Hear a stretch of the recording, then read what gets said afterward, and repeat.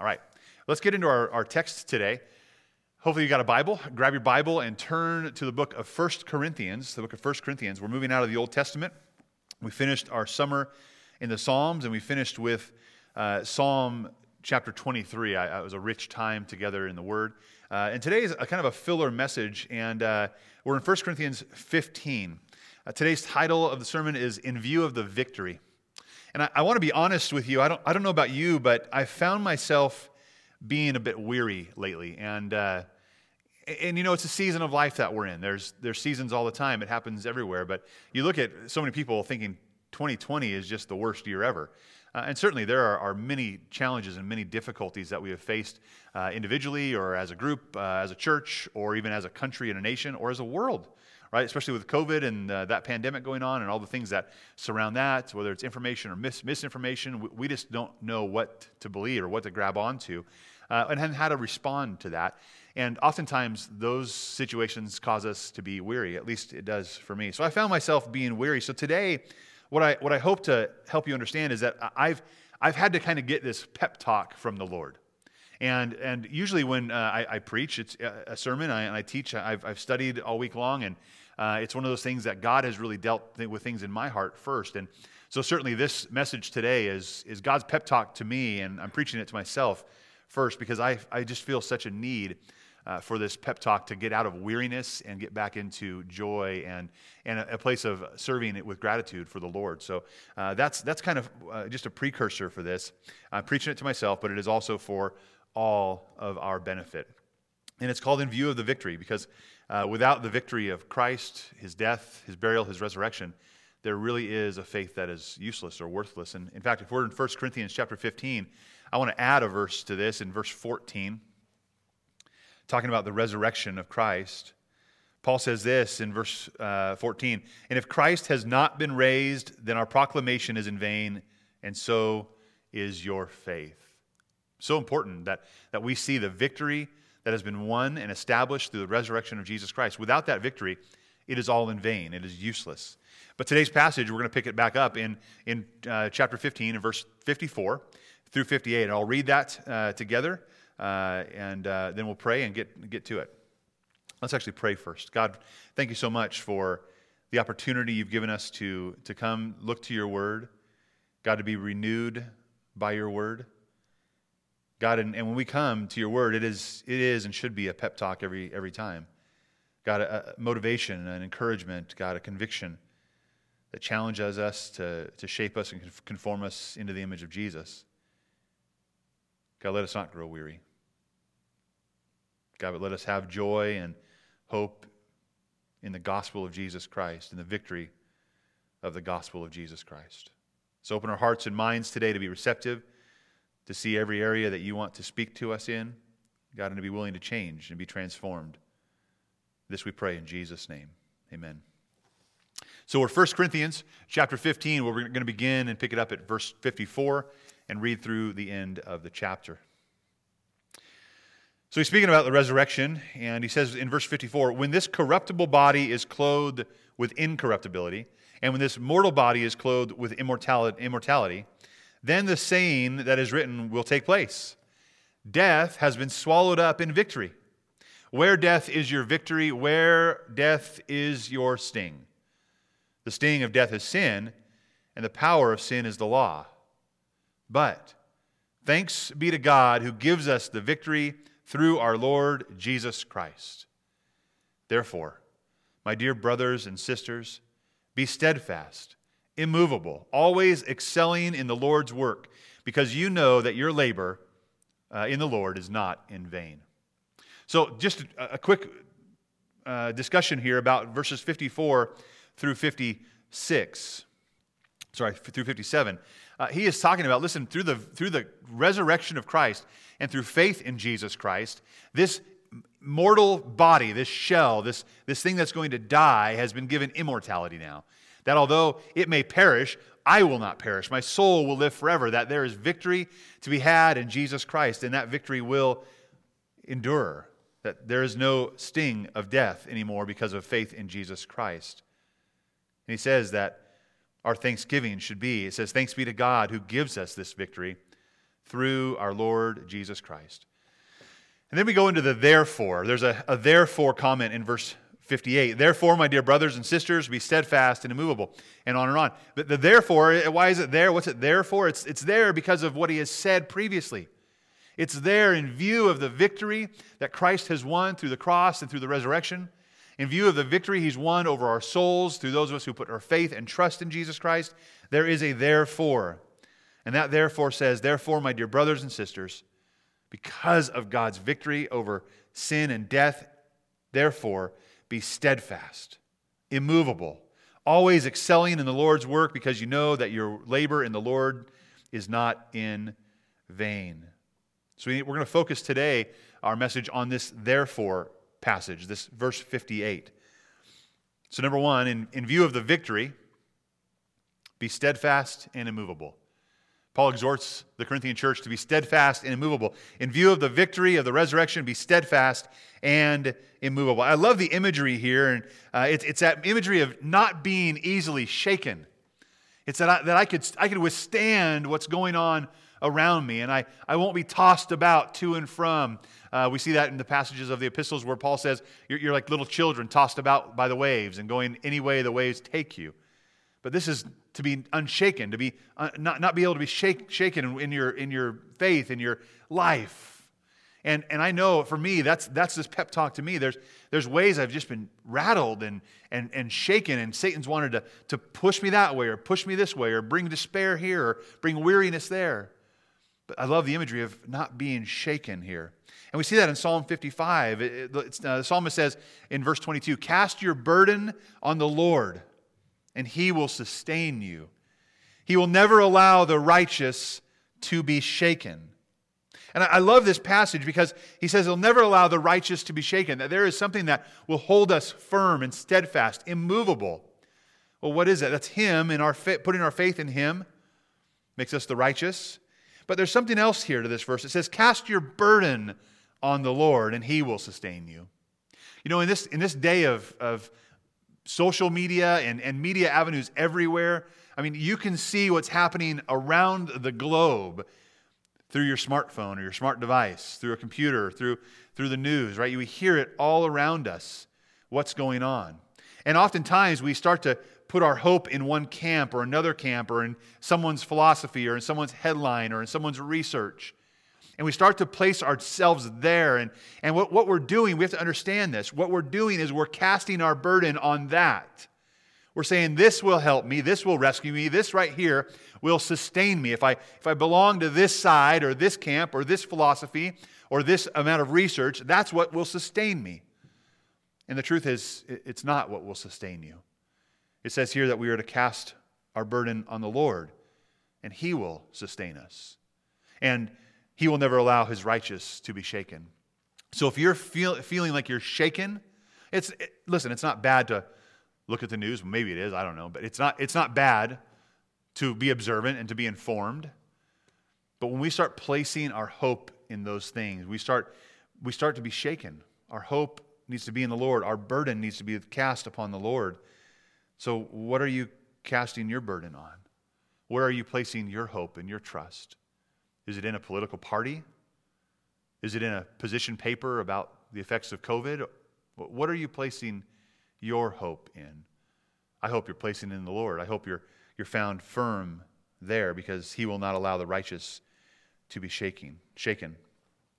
I want to look at this word, though, steadfast. It says, be steadfast and immovable. Those are two different words, although very similar. Steadfast is one of those, almost like a negative polarity. It has this connotation of stubbornness to it. And I want to read a passage of Scripture out of Psalm chapter 1. Actually, I want to read all of Psalm 1. It's really short. But I really see this here describing steadfastness in a deep way. Here's what it says. It says, how happy is the one who does not walk in the advice of the wicked, or stand in the pathway with sinners, or sit in the company of mockers. Instead, his delight is in the Lord's instruction, and he meditates on it day and night. He is like a tree planted beside flowing streams that bears its fruit in its season, and whose leaf does not wither. Whatever he does prospers. The wicked are not like this. Instead, they are like chaff that the wind blows away. Therefore the wicked will not stand up in the judgment, nor the sinners in the assembly of the righteous. For the Lord watches over the way of the righteous, but the way of the wicked leads to ruin. There's these two ways being expressed here. One is the way of the righteous, one is the way of the wicked. And the righteous are the ones that are planted. And I love that imagery there. You see, it's the one that's planted. Their delight is in the Lord's instruction. He meditates it on it day and night. He's like a tree planted beside flowing streams, and it bears fruit. See, to be steadfast is to be planted. It's to find that spot of conviction, of truth, and plant yourself there. Say, you know what, this is where I'm going to sit. This is where I'm going to plant. This is where I'm going to let my roots dig down deep. This is how I'm going to grow. Steadfast is a stubbornness. Now, before you get too far here and you're pointing at your spouse saying, hey, see, I can be stubborn. It is a righteous stubbornness. It is a stubbornness that says, I am going to plant myself in God's word and on his righteousness and be obedient to him and be firm here and get all of the nourishment and nutrients I can from him so I can produce a fruit that looks like him. And what it says also is, I'm not going over there. I'm not going to find it there. Psalm says it's how happy is the one who does not walk in the advice of the wicked or stand in the pathway of sinners or sit in the company of mockers. It stands against that. It says, I'm not going to go over there with sinners or mockers or the corrupt. I'm going to sit here and plant myself. That's what steadfastness is. Well, then there's this image of immovable. It says, be steadfast. So we got to find ourselves planted somewhere firm and secure in the Lord against those other ways and not going to those other ways. But what does it mean to be immovable? Well, it's pretty simple. It's descriptive in the word, isn't it? Immovable. You're not going to be moved, not able to be moved. I want to read a passage out of Matthew now. Matthew chapter 7. We talk about this person who delights in the Lord's instruction, right? So Matthew chapter 7, Jesus says this in verses 24 to 29. He says, therefore, everyone who hears these words of mine, right, delighting in the word, hears these words of mine and acts on them, will be like a wise man who built his house on a rock. The rain fell, and the rivers rose, and the wind blew and pounded that house, yet it did not collapse, because its foundation was on the rock. But everyone who hears these words of mine and doesn't act on them will be like a foolish man who built his house on the sand. The rain fell, the rivers rose, the wind blew, and it pounded that house, and it collapsed. It collapsed with a great crash. When Jesus finished saying these things, the crowd were astonished at his teaching, because he was teaching them like one who had authority and not like their scribes. So we have this idea of steadfast. I'm not going to go with mockers or sinners. I'm going to sit here and be planted in God and God's word and delight in that. And then as I act on that, God says, you're going to be immovable. See, this idea of steadfastness says, I'm just going to plop down right here. It's kind of serene. I'm not over there. I'm not over there. I'm going to plop down here. That's steadfastness. But being immovable is, I have plopped down here. I have dug down deep. So when the waves rise, when the waters rise, when the winds blow, it will have no effect. It's almost like that big boulder you see in a rushing river, that one that sits there and it won't move, and all that water comes crashing against it and goes right around it.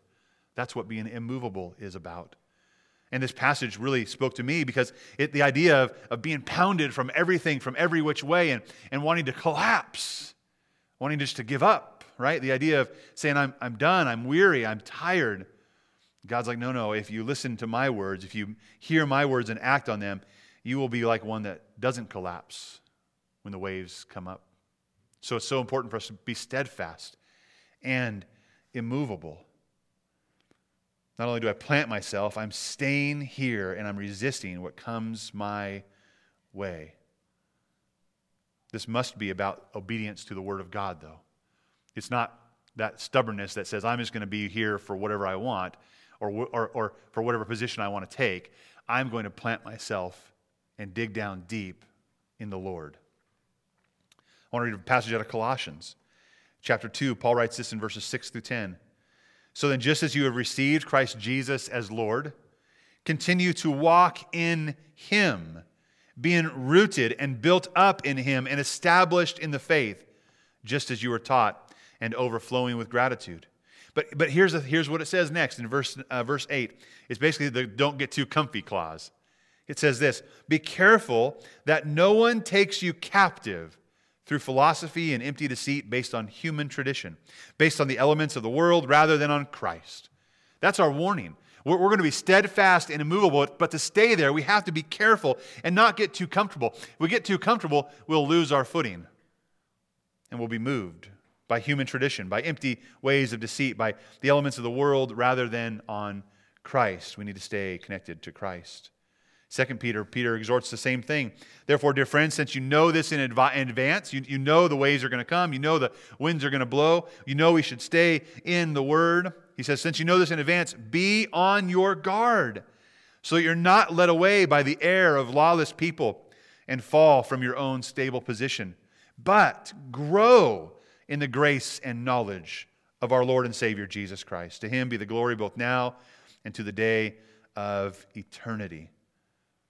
We're being exhorted to be steadfast, to be immovable, to pay attention, that we would grow and mature in Christ. In view of God's victory, be steadfast and immovable. Number 2, in view of the victory, excel, increase, and overflow. We see that it says, be steadfast and immovable. Back in our text in verse 58 of 1 Corinthians 15, it says, always excelling in the Lord's work. We'll get to the Lord's work in a minute. But it says, always excelling. There should be this growth, this increasing inside of us that happens. We see that in 2 Peter chapter 1. I want to read a couple of verses here, starting in verse number 4. And he's talking about this, before this, he's talking about the victory we have through faith in Christ, that it's changed us. There's these divine powers from God that He's given us, right? His Word, His Spirit, this victory over death through the resurrection. He says, by these He has given us a very great and precious promise, so that through them you might share in the divine nature, escaping the corruption that is in the world because of evil desire. For this very reason, make every effort to supplement. There's a word supplement, that's increase, right? To grow, to add to. Supplement your faith with goodness, goodness with knowledge, knowledge with self-control, self-control with endurance, endurance with godliness, godliness with brotherly affection, and brotherly affection with love. He's saying that we got to add this to us. We have to make sure these are the things in view in our life. It's not just, I'm a Christian, I'm standing here, I'm planted, or I'm sitting here. If we lose focus, if we don't come to the place and say, go to the Word, go to the truth, let it abound inside and grow inside of you, we will lose out. But he says in verse 8, for if you possess these qualities in increasing measure, right? Growing, increasing, adding, excelling, overflowing, they will keep you from being useless or unfruitful in the knowledge of our Lord Jesus Christ. The person who lacks these things is blind and short-sighted and has forgotten the cleansing of their past sins. It's so important for us to understand, in view of our cleansing, in view of the victory that God has had through Christ on the cross and through the resurrection, there is power to be had in our lives, power to help us grow and sustain and excel in that growth, excel in those fruits of the Spirit, in goodness and knowledge and self-control and endurance. And if we possess those qualities in increasing measure, they'll keep us from being useless and unfruitful. Those are the words those are the things we'll become if we don't excel, useless and unfruitful. Paul writes to the Thessalonian church in chapter 3 of 1 Thessalonians. He says, may the Lord cause you to increase and overflow with love for one another and for everyone, just as we do for you. So Paul, again, is talking about what this looks like as we have this victory in the Lord. It's not just to be steadfast and immovable, but it's excelling, it's increasing, it's overflowing. And one of those things is to overflow and increase in all these godly traits. The next one is loving one another, loving our brothers and sisters. It's a legacy that's in view. It's stirring up praise in other people. In 2 Thessalonians, Paul writes, we ought to thank God for you, brothers and sisters. Think of always for you, brothers and sisters, and rightly so, since your faith is flourishing and the love each of you has for one another is increasing. Paul says, listen, we see the love you have for one another. We see the heart and the overflow you have for one another. It's not just about you being in this righteous stubbornness, standing planted. It's about you increasing in your faith and growth and in your love for one another. And as you do this, you're living a legacy that people see.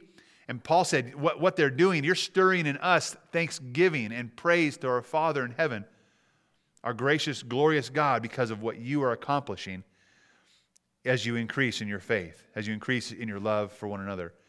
He said, we ought to always thank God for you. Then Philippians 1:9, he says, I pray this. Paul says, I pray this, that your love will keep on growing in the knowledge and every kind of discernment, so that you may approve these things that are superior and may be pure and blameless in the day of Christ, filled with the fruit of righteousness that comes through Jesus Christ to the glory and praise of God. We want to be excelling and filled with the fruit of righteousness. I want to be in a place when my Father returns. And listen, you look at the times, you look at the world, it seems like this could be close. It seems like Jesus could come back any day. I don't want to be found just stubbornly righteous stubbornness sitting there somewhere. I want to be abounding and excelling in service to the Lord, in love for other people, in showing and proclaiming that, listen, in Christ Jesus and through the victory on the cross, everyone can be immovable and steadfast. That there is hope and that this gospel is an anchor for our souls. That's why we excel. That's why we increase. That's why we overflow. So people would see the legitimacy of the victory to be had in Jesus Christ. We ought to be about excelling and increasing our faith and overflowing with love to others and overflowing and excelling with obedience and praise to God. Number 3, in view of the victory, we ought to be about the Lord's work. Paul wrote in 1 Corinthians 15:58, he said, be steadfast, be immovable, always excelling in the Lord's work. So we're excelling in the Lord's work. There are very appropriate times for rest and Sabbath. I want to say that. There are times that we need to be rejuvenated and replenished in the Word. But I don't think there's ever a time where we say, I'm taking a vacation from service to the Lord, or I'm retiring from service to the Lord. I've heard that before. I've heard that in churches around the world, around the nation. I've heard that in our church. Folks who said, I've served Jesus for 20 years. It's time for someone else to step up and serve. Well, let's talk about that. We'll talk about that in a minute. But I think it's important to discuss. Before that, what is some of the other work of the Lord? And this is the first thing.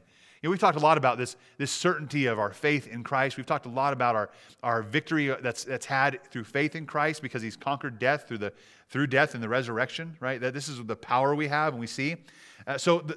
People ask, Jesus, what can we do to perform the works of God? And this is the very first, most important thing you can do. Before you ever want to go do something for God, this is what you have to do. This is the work. What's the work of God we can perform? And Jesus replied, this is the work of God, that you believe in the one that He sent.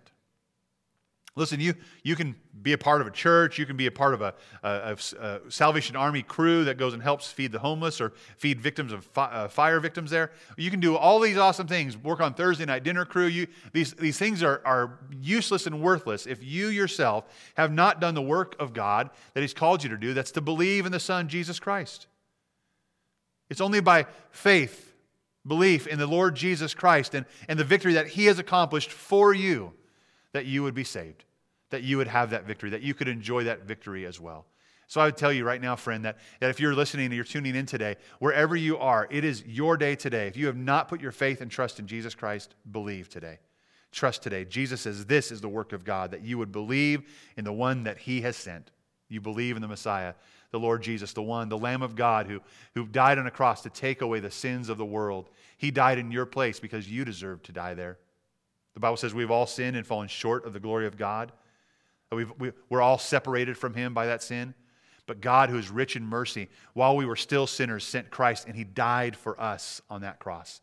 He died in our place, that you and I could, through faith in Christ, be made whole and righteous again. We could be forgiven, that our sins would be separated from us as far as the east is from the west, and buried on the bottom of the ocean floor through faith in Christ. That we would have a purity that was never our own. We'd have a righteousness that was never earned or deserved, but we'd have one given to us by Christ in the victory that He accomplished. The work of God is this, that you would believe in the one that He sent. So believe today. But then what happens in Ephesians, Paul says, you were saved by grace through faith. We just talked about that. You believe. You're saved by grace through faith. It's not of yourselves. It's God's gift, not from works, so that no one can boast. And in verse 10 it says, we are His workmanship. Those who have put faith in Jesus Christ as Savior, we are His workmanship, created in Christ Jesus for good works, which God prepared ahead of time for us to do. So let's go back to our conversation about retirement out of God's work. I get that there can be weariness. I get that there can be a time of fatigue. I get that there's times you look around and you're like, where are all the other workers? And there's a burden there. Listen, you might be one of the lazy ones right now. Just when everyone looks around and says, where are the workers? You're the one that's not doing the thing that God has asked you to do. God is raising us up. We are His workmanship, created in Christ Jesus for good works. You're like, oh, that's good, Brandon. I'll figure that out eventually. You better figure it out now because God prepared them ahead of time for us to do. God has prepared something for you, friend. If you're a Christ follower, if you have trusted Him as Savior, He has prepared something for you to do. And listen, Christian service, Christian work, those works are not something to be done by proxy. Well, what does that mean? That's an old word, right? When you go to a meeting or you can't attend a meeting, you send a proxy, someone that would stand in your place and fill your spot. That is not how Christian service works. When God has called you and equipped you to do a work, it is your work to be done, not somebody else's work. And when it's not being done, there is a hole. There is something missing. And certainly we look around and say, where are all the workers? Jesus said that, right? Pray to the Lord of the harvest. He'd send workers into the field.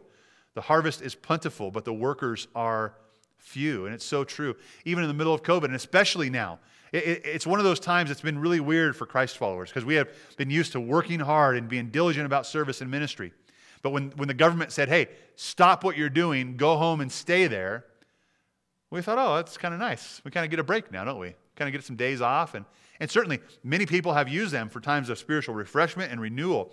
But it should grow in us our desire to do what God has asked us to do in whatever season He asked us to do it. We don't stop serving the Lord because COVID. We don't stop serving the Lord because of tough times and seasons in our life. We continue the work that He wants us to do. And sometimes that work is to be refreshed and replenished.